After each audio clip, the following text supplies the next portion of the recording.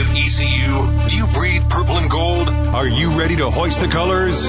Now, time for the most in-depth look at the world of ECU athletics. Welcome in to Hoist the Colors with your host, Stephen Igo on 94.3 The Game. Watch the show live on Facebook and at 943thegame.com. Now, here's your host, Stephen Igo. All right, welcome into this edition of Hoist the Colors on this Wednesday, October 11th.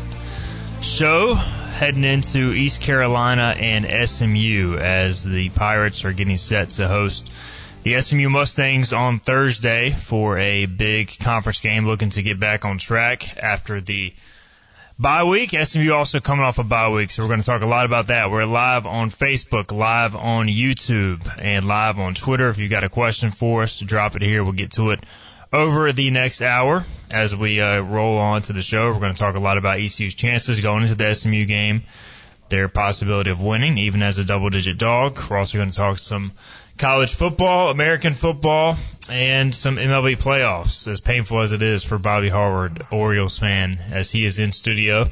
So, Bobby, how you doing other than the fact your Orioles have been officially eliminated from the postseason? Good. You know, that was rough. It kind of sucks because I got false hope. The pitching had seemed to turn it around towards the end of the year, and I had always feared they'd get swept. But exciting times ahead for Birdland. Hurricanes open up tonight, so excited for that. Hockey's back. Sweet shirt, by the way. I appreciate it. Yep. Representing the Hurricanes. And then, just refreshed after the bye week. It was nice to enjoy football Saturday and Sunday, and even though the Panthers lost, but yeah, tough times, I guess, for your sports teams. It's brutal. But at least you do have a bright future with the Orioles. We'll talk a little bit more MLB playoffs later. We'll get into the O's and what happened against Texas. It makes me sick to my stomach that it's looking like an Astros-Rangers ALCS as a Mariners fan. That's just absolutely disgusting. We'll talk about that later. All right, let's talk East Carolina and SMU. Bobby used to be on staff at East Carolina under Ruff McNeil, so you're very familiar with this game and with SMU's style of play. And the biggest thing that jumped out to me preparing for this game and kind of writing about it is SMU. We know a lot about their offense, and we'll talk about that. But defensively, 7 of their 11 starters came from the transfer portal, and they're holding teams to 18 points a game, 315 yards a game. And they've played Oklahoma, who they held to 28. I think it was like 14-11 to start the fourth quarter. And they held TCU. They gave up 34, but if you look at that game, they didn't really get gashed. And then otherwise, they haven't given up, a single game over 30 points. So defensively is where they've really, really been good this year. That's shocking, as you said. That's kind of, when we played SMU early on, that was, they were rolling. And then even, in the last few years before Rhett Lashley got there, it was Sonny Dykes. Garrett Riley, former ECU receivers coach, was the offensive coordinator there before they left for TCU. So they've always been pretty stout offensively. That is kind of my concern going into the game, knowing our struggles with our offense. So I'd feel a little bit better if they kind of had all those leaks defensively like they've had in the past. But who knows? Maybe we've made some changes in the bye week, adjusted some things, and hopefully things look better. Hopefully they're hyped to play on a Thursday night. That's exciting as well. So we'll see. Donnie Kirkpatrick said you can really erase, and maybe not totally erase, but I can't remember the exact word he said, but basically, make some people forget about the 1-4 start by winning on Thursday night. Like if you go out, you play a good game, specifically offensively, if they go out and score points and win the game in impressive fashion over a good SMU team, you can get the good vibes back quickly. So when you look at it from that standpoint, there's still a lot to play for. I mean, and it's not like ECU doesn't have a shot. We were talking prior to the show. Like I go into this game, and I was talking about on yesterday's show. I picked ECU to win last week. I've already changed my prediction after diving further into SMU. Like I don't feel like this is a great matchup, but ECU still has a shot. And like even as bad as it got during the Scotty Montgomery era, like there were times there where like I went into a game knowing ECU didn't have a shot to win, and it's gotten bad this year, 1-4, but I still feel like ECU can win this game.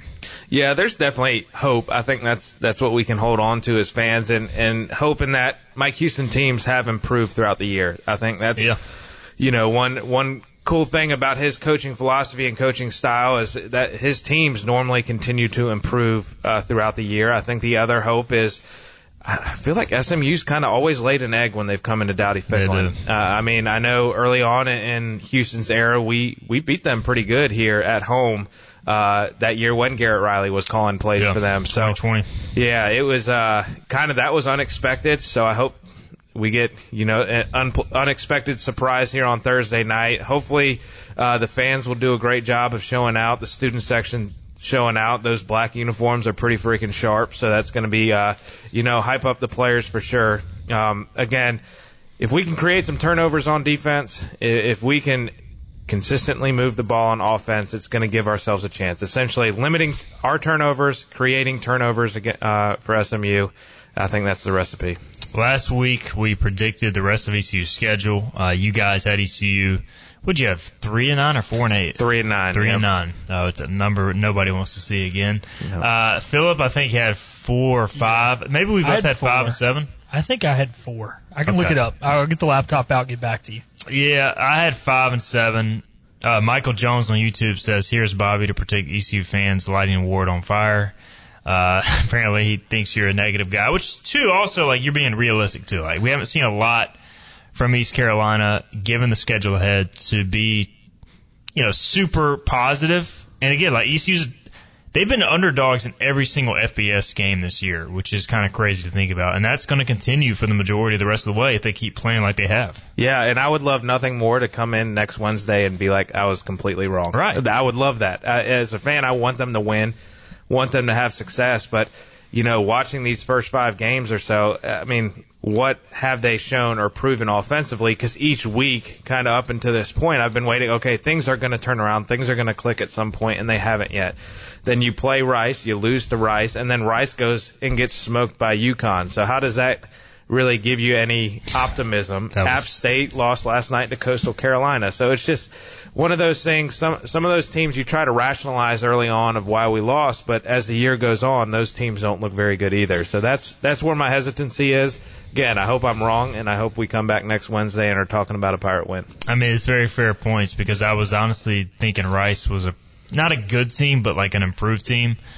And look, they still beat Houston, but how good is Houston? After watching Rice in person, I didn't think they were very good. I did think they would beat UConn, but it's like I was feeling like somewhat rejuvenated from the bye, and then I saw that score. I'm like, you got to be kidding me. And then I saw App last night make some big mistakes at the wrong time, mistakes that, for whatever reason, teams aren't making against ECU right now, which some of that is due to the pressure that you're put on if teams are scoring more points, which ECU is not. So I don't know. I mean, it's certainly interesting, and we'll see how it transpires. I made the title of this show, what are the ECU's chances of beating SMU? The line in Vegas has moved a ton. I think it opened at like 8 or 9, or opened actually at 10 or 11, then went back to 7, 8, 9. Now it's back up to 12.5. So a lot of people are heavy on SMU. And one of the more interesting things I discovered researching SMU, we talked about the good defensive numbers. They have only forced 2 turnovers through 5 games. They also only have 7 sacks. But if you look at their numbers, according to Pro Football Focus, they are the number 1 team in the country in pass rush grade. So they are consistently pressuring opposing quarterbacks. ECU is last out of 133 teams in pass protection grade. So I didn't realize that till me and Joe were talking yesterday, and I looked it up live on the air, and I'm like, I was leaning towards changing my prediction, but after I saw that, I'm like, I'm definitely changing my prediction now, because that worries the heck out of me, and that's going to create a lot of problems. That's concerning. Yeah, unfortunately. Hopefully, the answer to that is quick game, getting the ball out as fast as possible, being able to develop a solid run game that you can rely on throughout all 60 minutes. But if they can get the ball out quick, that's how you neutralize the pass rush. Are we going to get some playmakers out wide finally? Is Chase going to continue to improve? Who else are we going to go to in the slot? Are we going to utilize Shane Calhoun, or are we going to leave him in the block? Those are some answers the coaching staff are going to have to figure out this week as they game plan. The thing, too, with coming off the bye week, really their schedule isn't going to change. They're not losing practice days. So that I think Houston has already mentioned that in the presser on Monday, kind of what day it is for them is a little different. So that's a good thing. It's not truly a short week, so they've had a full time to prepare. it looks like Tyler Savage, who is kind of another tight end piece, could be back this week. Antonio Ferguson probably out another week. But that, to me, I think this is the chess match you have. Do you keep Calhoun in for max protect, or do you do some different things with the backs? And I feel like you have to, because after Rice just torched ECU up front, SMU is going to have better personnel. They've got 2 transfers from Miami up front. They got a Temple transfer as their leading tackler. They got another transfer on the back end. I can't remember what school he's from, but he's a Power 5 transfer. So they got real talent. They got real dudes. Rice they were taking guys from private schools or as transfers or stuff like that. So you're going to face better talent here. And what do you do if you're the coaches? Do you keep Calhoun in the block, or do you try to utilize a guy like Savage? Again, I'm not sure how healthy he is, but do you try to use more 2 tight end sets? But then that potentially limits you in the route tree too. Right. Yeah. I mean, hopefully, I think you see a little bit of both. I probably lean more towards 11 personnel, right, which is 1 running back, 1 tight end. Maybe seeing a lot of boots, a lot of play action, and hopefully hesitating those rushers, as well as boot and getting outside of the pocket. So you're breaking out of the pocket. Those guys are having to chase you. It also allows your tight end to at least get a little chip or seal off the edge and then release out into the flats as a safety valve. So maybe those are some things that they'll do. I wonder. 2 back is one thing that I've thought about this week. 20 personnel with both Bond and Harris back in the backfield. Maybe we'll see some, formations like that this week as well, having a week to prepare, a bye week to prepare. Yeah, and I think you'll see some different stuff. I don't know what exactly it'll be, but I can't imagine East Carolina went to this bye week and was like, all right, what we're doing offensively is working, so let's keep it all the same. And we'll see what the new wrinkles are. I said earlier this week, too, I can see ECU starting fast in this game, but then my concern is, can they sustain it? And that's, against a team that more than likely is more talented when you look at NIL and all that stuff. That concerns me, too. Maybe you can start fast on a Thursday night with some momentum, but then you're going to run into some issues. Yeah, and I hope, too, can we create an explosive play? That's the other thing we've been missing. I saw this tweeted out this week. Barrett Saley, I haven't fact-checked this or not, but there are 4 teams in the country without a single pass play over 40 yards. I'm going to guess East Carolina's on East Carolina's obviously on there. Iowa, who probably has the most abysmal You don't offense. want to be tied with anything in Iowa offensively. No. Minnesota.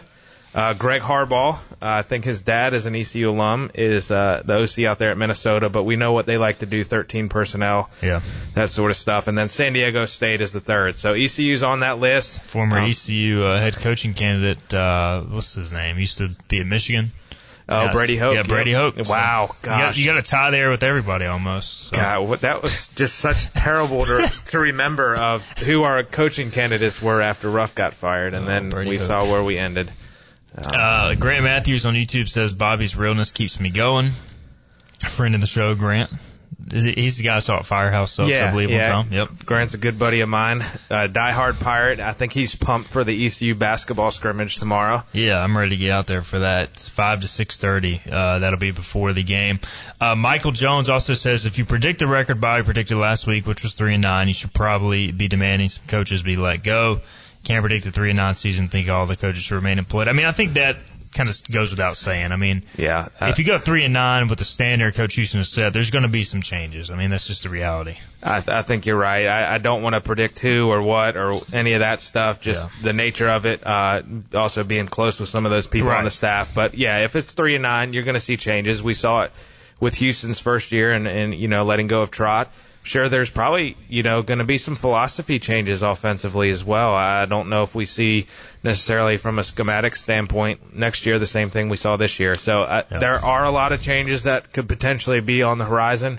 What's intriguing as well is if we do win this game, I mean, you see, to your point last week, you see a path. It's just, There's 7 games left, and, I get it. Our job is, people who are now outside the program and cover the sport, and fans, they want to talk about this stuff. But the reality is, realistically, ECU's probably not going to win 7 in a row, but the coaches look at it as, how can we win this game? How can we then win the next game? They take it one game at a time. Even Coach Houston, I'm sure there are thoughts that enter his head. but he's trying to figure out a way to turn this team around with this staff. So that's just more of an off-season, end-of-season question. I understand why we talk about it, why fans are interested in it, but it's kind of one of those things. We can talk about it now, but nothing's going to happen until after the season or towards the end of the season. Yeah, especially if they go a full bye week without making a change. Right. Now, granted, I think that helped certain staff members in this situation with the bye week being so early, because it's really hard. You're essentially throwing in the towel when you do that for the rest of the year. So if it was later in the season, do we see a change? Maybe. But again, specifically talking offensively, I know that's been one that fans have asked about a lot. Who else calls plays? You got Montgomery on staff, but outside of that, you really don't have much experience from the play calling standpoint.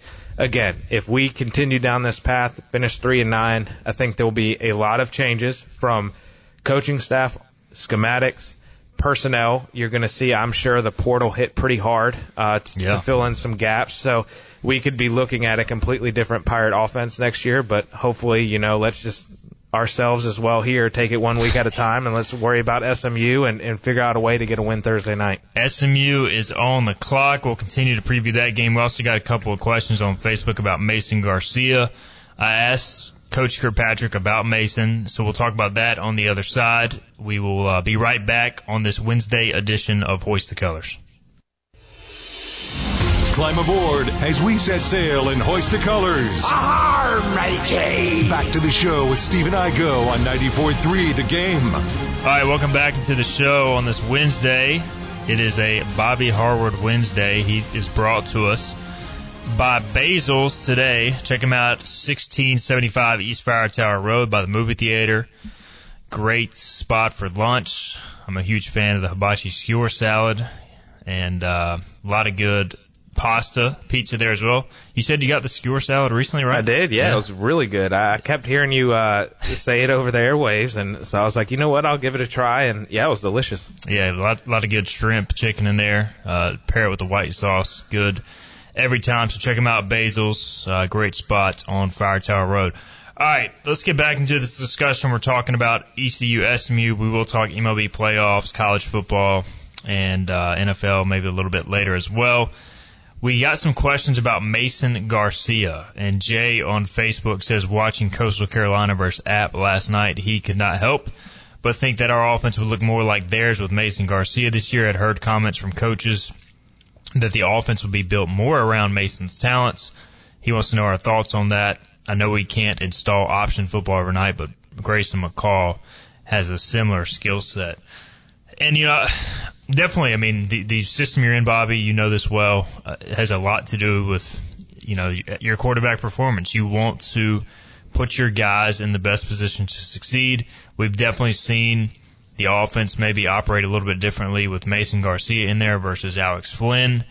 Even Coastal, though, has changed a lot, going from Jamie Chadwell's true option-based system, spread option, to Tim Beck's more traditional system, but they incorporated some more option stuff last night. But his numbers have taken a dive, speaking to McCall, this year, really until last night. So the system you're in, playing to your quarterback strengths, that does have a lot to do with, the success you have. Agreed. And I think, their situation is a little unique in that, Tim Beck came in from NC State, and McCall was already there. So I know McCall had, entered the portal and then came out and whatnot, but he chose to return, so it's not like a guy that Beck recruited. I think what makes the situation a little different with ECU is, they recruited Mason Garcia. They've been trying to groom Mason Garcia. I think whenever you change quarterbacks, even if it's the same coaching staff, it should look different. This offense should look different than what it looked like with Holt Nailers, because any good coach is going to adjust to what their players do well. And so it should look a little bit different year in and year out, and especially when you get a new quarterback. I think kudos to Tim Beck. I think he realized, starting the year, he was trying to force some of his offense on McCall, and to his credit, he adjusted, and, obviously they got the win last night. I think they're 3-3 now, I believe. Yep, 3-3. They were coming off, I think, losses to Georgia Southern and another Sun Belt team, so they had struggled a little bit. Yeah, so again, kudos to him. I think that's what's been a little disappointing here at ECU is, it just they have changed some things schematically, but in the run game, again, don't get me wrong, has looked very good with Mason Garcia. Is specifically quarterback run that fits his skill set, but you wish there was a little bit more there in the pass game. WJ O'Connor on Facebook says Logan, speaking to Steve Logan, check him out, Logan Zone, every Friday, 5 to 6 here on 94.3 The Game, and our talk stations as well. He says Logan ran some option here to really help keep the defenses honest, maybe install an option package with Garcia. He also says the air raid is quarterback friendly. Maybe Garcia could function in an easier system. So, I mean, two different wavelengths there. You just don't see a lot of traditional option these days. Like, you see more RPOs, some option stuff. It is interesting that Army and Air Force and even Navy now are transitioning to more of the spread option. Definitely Navy has this year, Army has this year as well.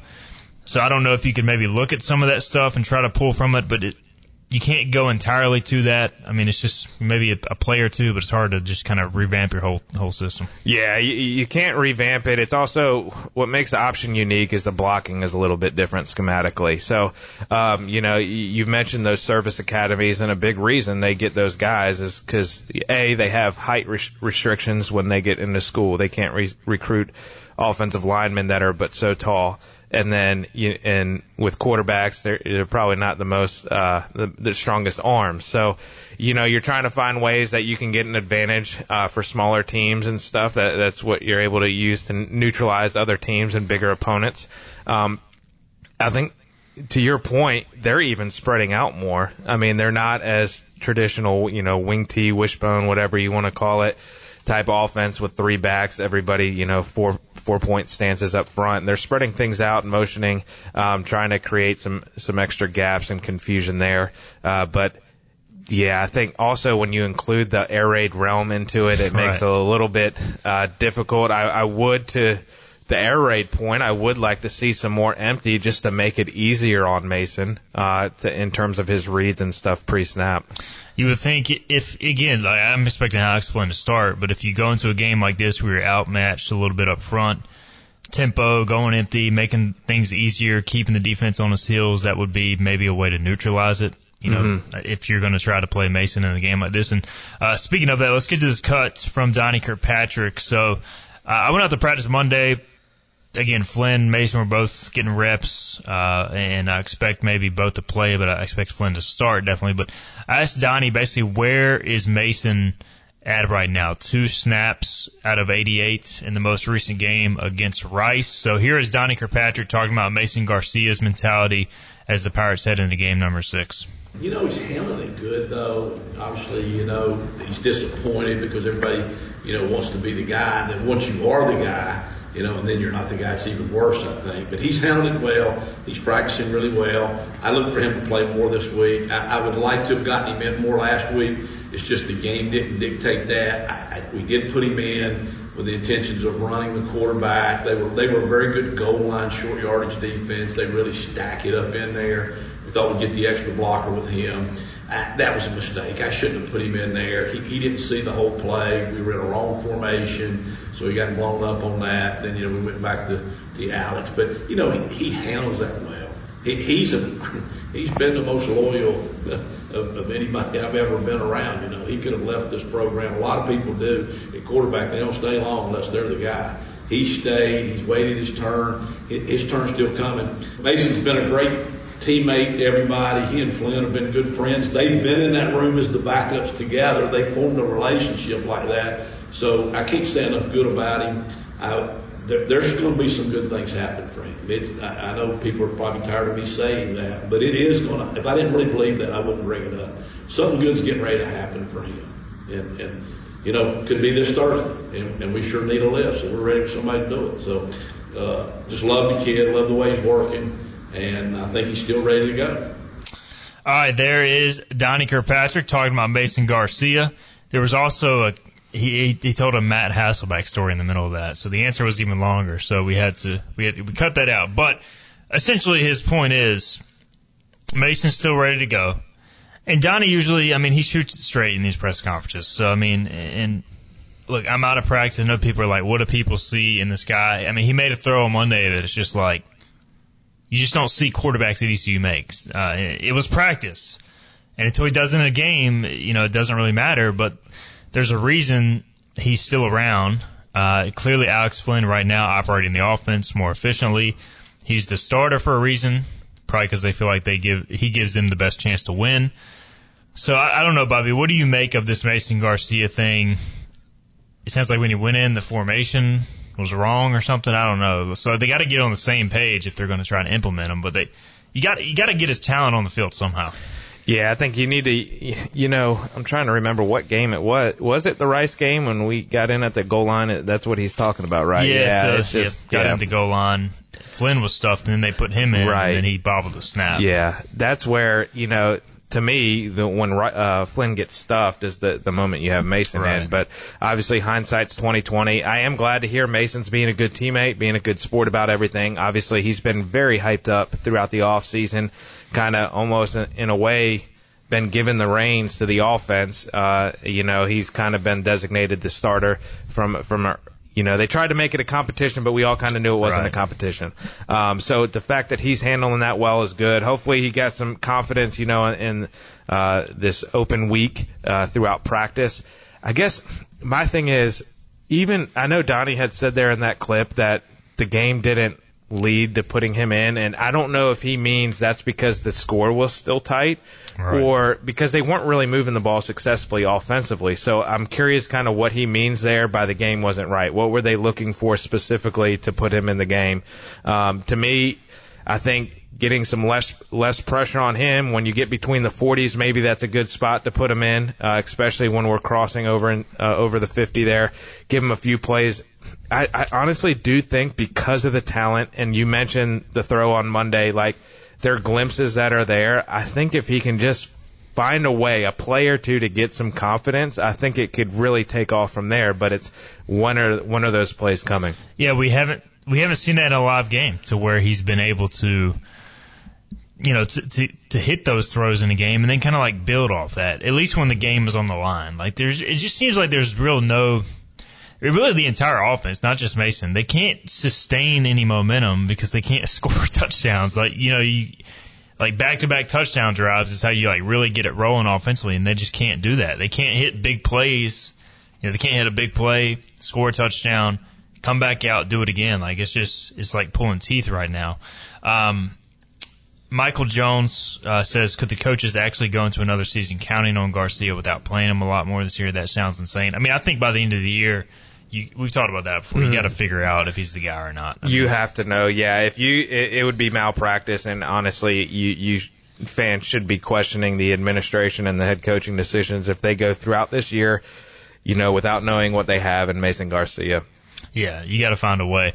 Grant Matthews says, I would be curious to know what practices are looking like from a receiver standpoint. You've got guys that coming into the season we're supposed to be top notch, but have produced a lot of drops. Do you think we could see some younger guys get a shot this week? Really, there's not a ton of younger receivers. They're just not real deep at receiver. And, we've seen in practice Jalen Johnson, Josiah Hatfield catch the ball more consistently. But I've seen drops too, just in the regular receiver drills they run at the start of practice. Y'all used to run them under Lincoln as well, like a lot of similar practice habits offensively from that tree that Donnie Kirkpatrick has implemented.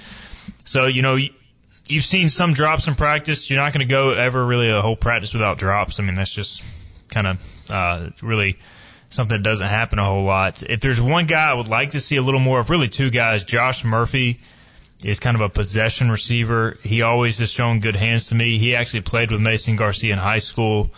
Doesn't have elite athleticism, but I think he's going to catch the ball if he's open. And then also Keelan Robinson, Kansas transfer, big kid, maybe somebody who could win a 50-50 ball. Look, I like Josiah Hatfield, I like Jalen Johnson, but they're seniors. They kind of are what they are right now. I think they can still contribute, but maybe give some of these other guys a shot as well. I agree. I'm intrigued by Josh Murphy. He was one that I had in the back of my head as well. I mean, honestly, at this point, who really cares how athletic they are if they can just catch the ball? So that's the most important. And they need to get some positive yardage offensively.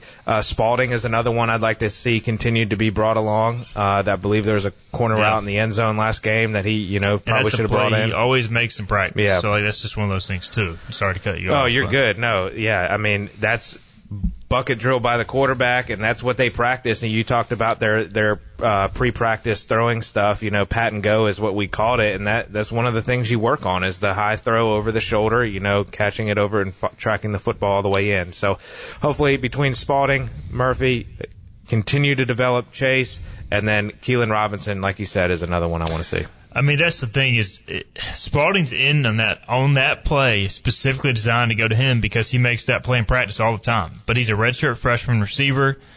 You get into games with guys who have never played before. It's just a different world, man. So hopefully he learns from that. I think he'll get another shot, just like a lot of these guys. Brad Williams on Facebook says there is a 50% chance of beating SMU, but there is only a 10% chance of that.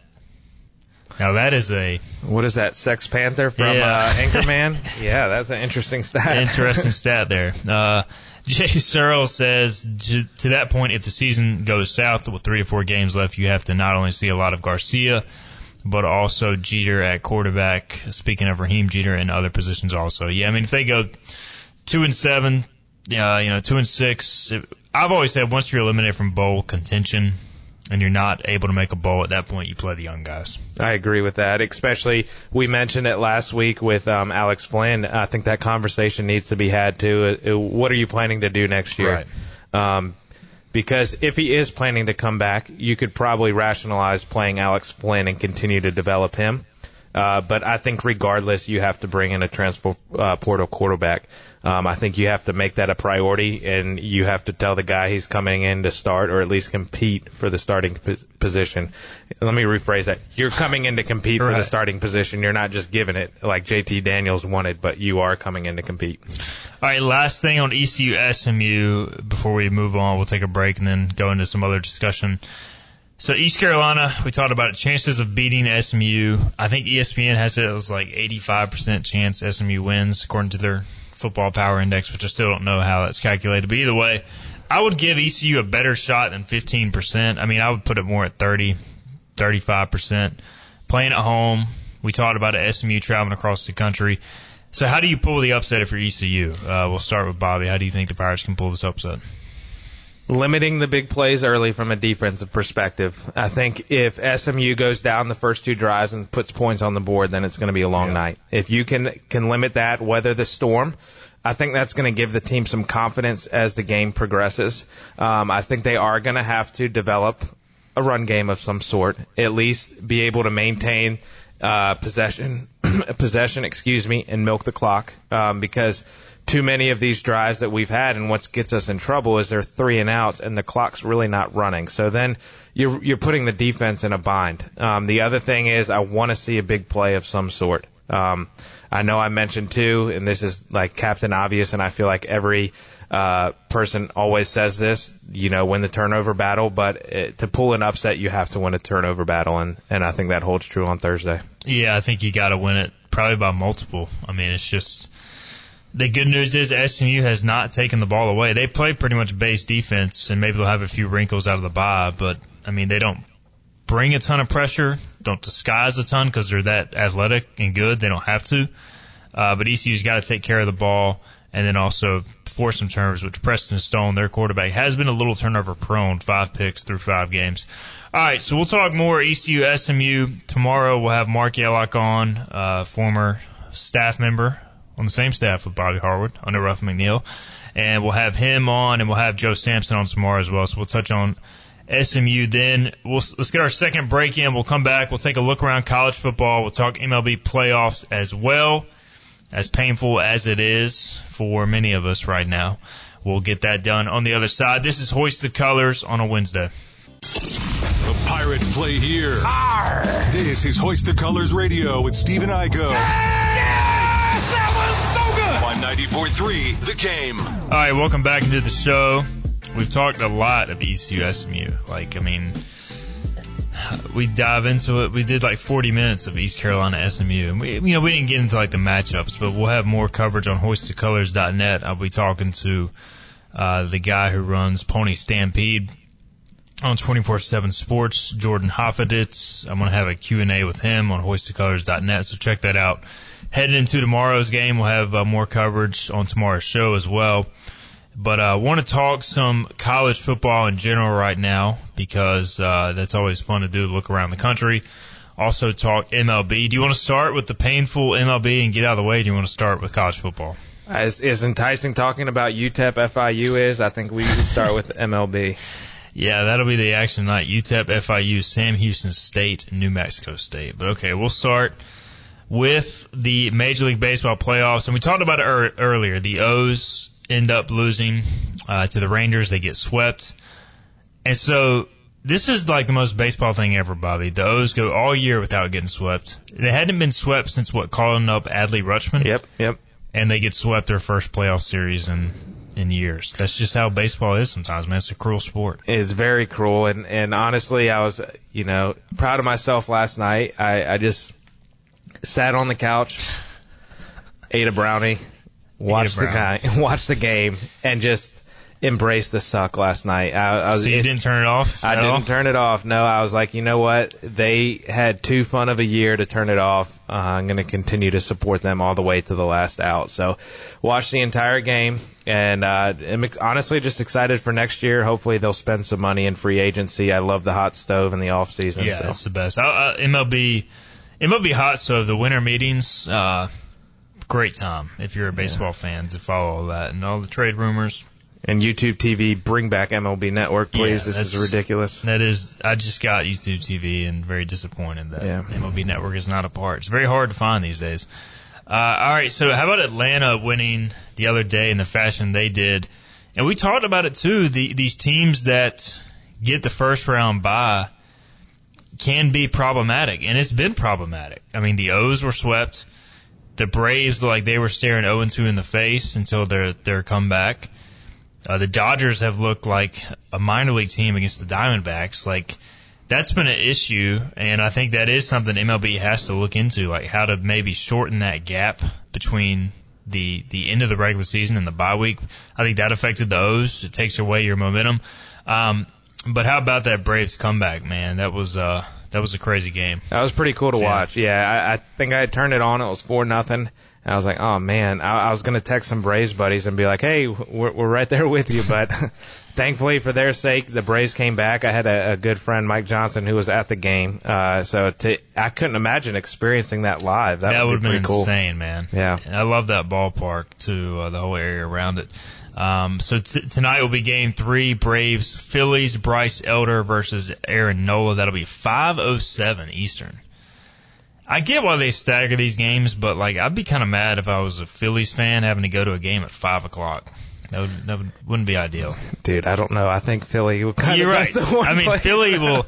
You're right. Philly will shut down just for a Phillies playoff game, but it's just like I don't know. I wouldn't want to deal with that traffic. Oh, for sure. So yeah, I mean, poor Jeff Hoffman, ECU product, giving up the bomb to Austin Riley. I badly miscalculated the potential split there. I thought ECU fans would be more not upset, but like, a little bit split there as far as the ECU guy giving up the home run, the decisive home run, but apparently everybody is pro sports over ECU. Dude, Braves fans reign supreme. I mean, even on the thread on your message board about MLB coming to North Carolina, all the Braves fans didn't want it. They can kick rocks. I want MLB in North Carolina. Yeah, I would have supported it. I think I'd still have to be a Mariners fan, but at least it would give me a team close by. Because, that's the thing is the Braves and the Nats and the O's are kind of the closest teams by. Houston is looking to win the series tonight. They face the Minnesota Twins 7 o'clock. They won yesterday in big fashion, jumping on Sonny Gray. They're up 2-1 in the best of 5. Astros, Rangers, I just don't want to see it, but it's looking like it's heading down that path. And do you think the Dodgers can hold off elimination as they go to Arizona tonight? No, I think the momentum is there in Arizona's favor. I do. Shame on Rob Manfred for allowing the Astros to continue to win. This is embarrassing right now. I hate them probably more than any professional sports team out there. So that's part of it. But yeah, just seeing an Astros Rangers ALCS I am glad for Arizona. It's going to be fun to see a new team. So hopefully they can pull it out. They got some young players as well. And hopefully they can finish the job. I'd love to see the Braves do it. I hate the Phillies as well. So I'm really pulling for Braves, Diamondbacks, and also Twins somehow to return and win that series, but not counting on it. All right, college football. We'll continue to keep you updated on MLB. College football tonight, you got some Conference USA action. Thursday, ECU and SMU, and Houston and West Virginia in a Big 12 matchup, the Dana Holgerson Bowl, and we'll see how many cuss words he says live on TV. As usually when Dana's coaching a game, there's just one cameraman dedicated to following him and his antics on the sideline. So I'm always excited to see that. Unfortunately, that'll be going at the same time. Tulane, Memphis. That'll be the game of the week in the American. How about that one on Friday night, 7 o'clock? That should be a good one. Yeah, that'll be a fun one on Friday for sure. A good measuring stick game to see who is the top of the conference. Obviously, whoever wins that really sets themselves up nicely for the conference championship game. Yeah, and the slate this weekend is pretty good. The biggest game, probably Oregon and Washington. That'll be a 3:30 kickoff, top 10 matchup, 5-0 versus 5-0. ABC, Washington is favored by 3. So, the Pac-12 this year has been awesome. And so, I like, too, that these games are in the middle of the afternoon and not 9:30, 10 o'clock at night. For sure. All I've heard about and read is about Washington's offense, and honestly, I haven't watched them at all this year. Mm-hmm. So I am excited to see this one and then see if Dan Lanning is continue to back up all his talk to Deion Sanders and see how they do against Washington. That'll be a fun matchup. I mean, there's so many Pac-12 or whatever the conference is called now. I don't even know. Pac-2 teams that are ranked. Utah, and just look at some of these teams. Oregon and Washington. Of course, Washington State in the top 25. I think Oregon State. Yeah, they host UCLA this weekend. That'll be a fun game, and that's an 8 o'clock kickoff on Fox. NC State going to Duke is a sneaky, interesting game because of Riley Leonard being hurt. Probably won't play. Duke a 3.5-point favorite there. USC going to Notre Dame. So this is a pretty good slate. Even Louisville going to Pittsburgh. It's not a game Pittsburgh can't win. They're a 7.5-point dog. I'm expecting Louisville to get tripped up at some point. So, any other of these games really catch your attention as you look at the slate this weekend for Saturday? USC Notre Dame is an obvious one. I think that's just such a rich rivalry that to have both of those teams back being so good. USC really escaped an upset last week against Arizona. Yeah. So are they going to respond? Obviously, Freeman is getting some heat, probably undeservedly, maybe deservedly for Notre Dame. But, dude, their schedule's been brutal. I was just about to say, and this is their 4th consecutive primetime Saturday night game. That adds up. People can say, the better team needs to win, but, having to go, prime time, getting every team's best shot each week, that's tough to overcome after a while. Yeah, and, I mean, they're not NFL guys. They're dealing with school and stuff. The NFL, it is like that every single week, but, these guys are having to focus on class and different practice rules and those sort of things to help the body recover. I'm excited to see Carolina-Miami Saturday night as well. That'll be another fun one. See how, even right below that on your screen, Missouri-Kentucky. I mean, that should be a pretty decent game. Missouri's lost a tight one to LSU. Kentucky obviously got smoked, and Stoops is calling out the NIL, but it should be a competitive football game. Did Miami's debacle bring back any bad memories of ECU?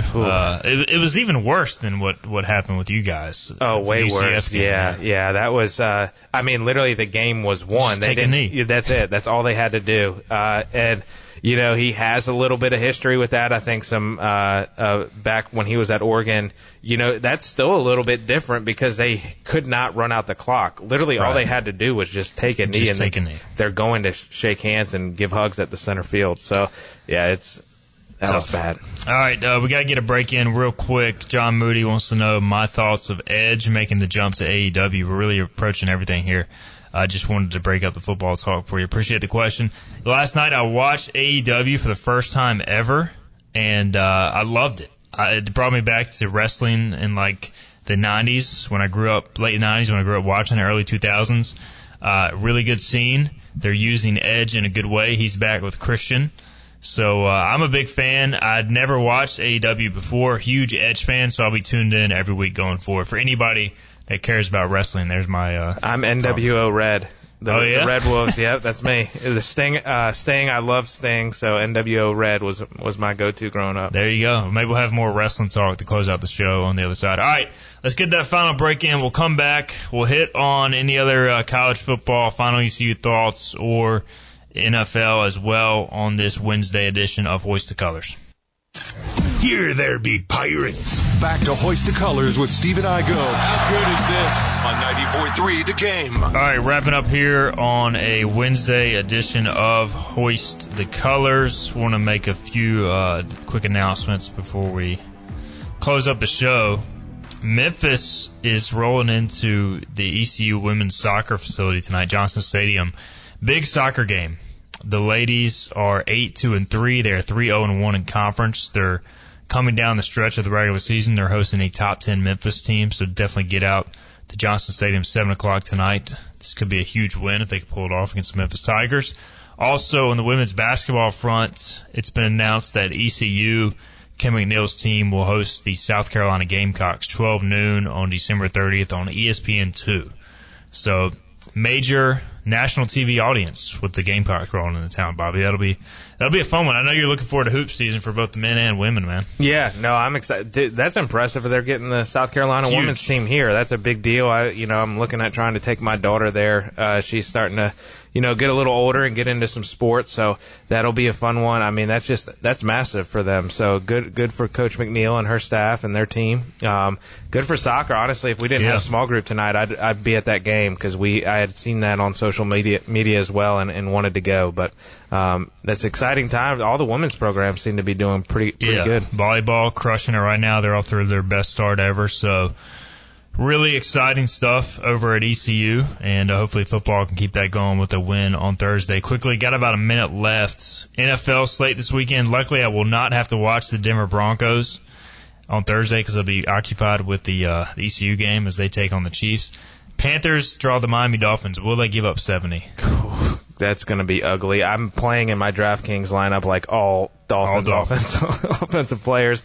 That'll be pretty ugly. I don't think it will be that bad, but 70 points bad, but it won't be close. I saw something. The spread is like 14 for an NFL game. That's massive. Yeah, that is huge. And do you feel like they get their first win here in the next few weeks, the Panthers, or is it going to be for a while? It's going to be, Gardner Minshew has the Colts rolling right now. That's probably the first one. I don't have confidence in beating the Texans after the bye week. Minshew and the Colts or Fields and the Bears, if they don't get it then, it's going to be really ugly. All right, we got to get out of here on this Wednesday. Bobby, thanks for the time as always. Yep, appreciate you having me. For Bobby Harward, Philip Pilkington, who has been producing the show, we'll be back tomorrow. This has been Hoist the Colors. We'll talk to you ahead of the SMU game, 12 noon tomorrow. Hoist the Colors with your host, Stephen Igo. Tune in weekdays at noon for all things ECU sports. Get a recap of the show at 943thegame.com, on Twitter, Facebook, or anywhere you get your podcasts. We're back tomorrow with more of Hoist the Colors on 94.3 The Game.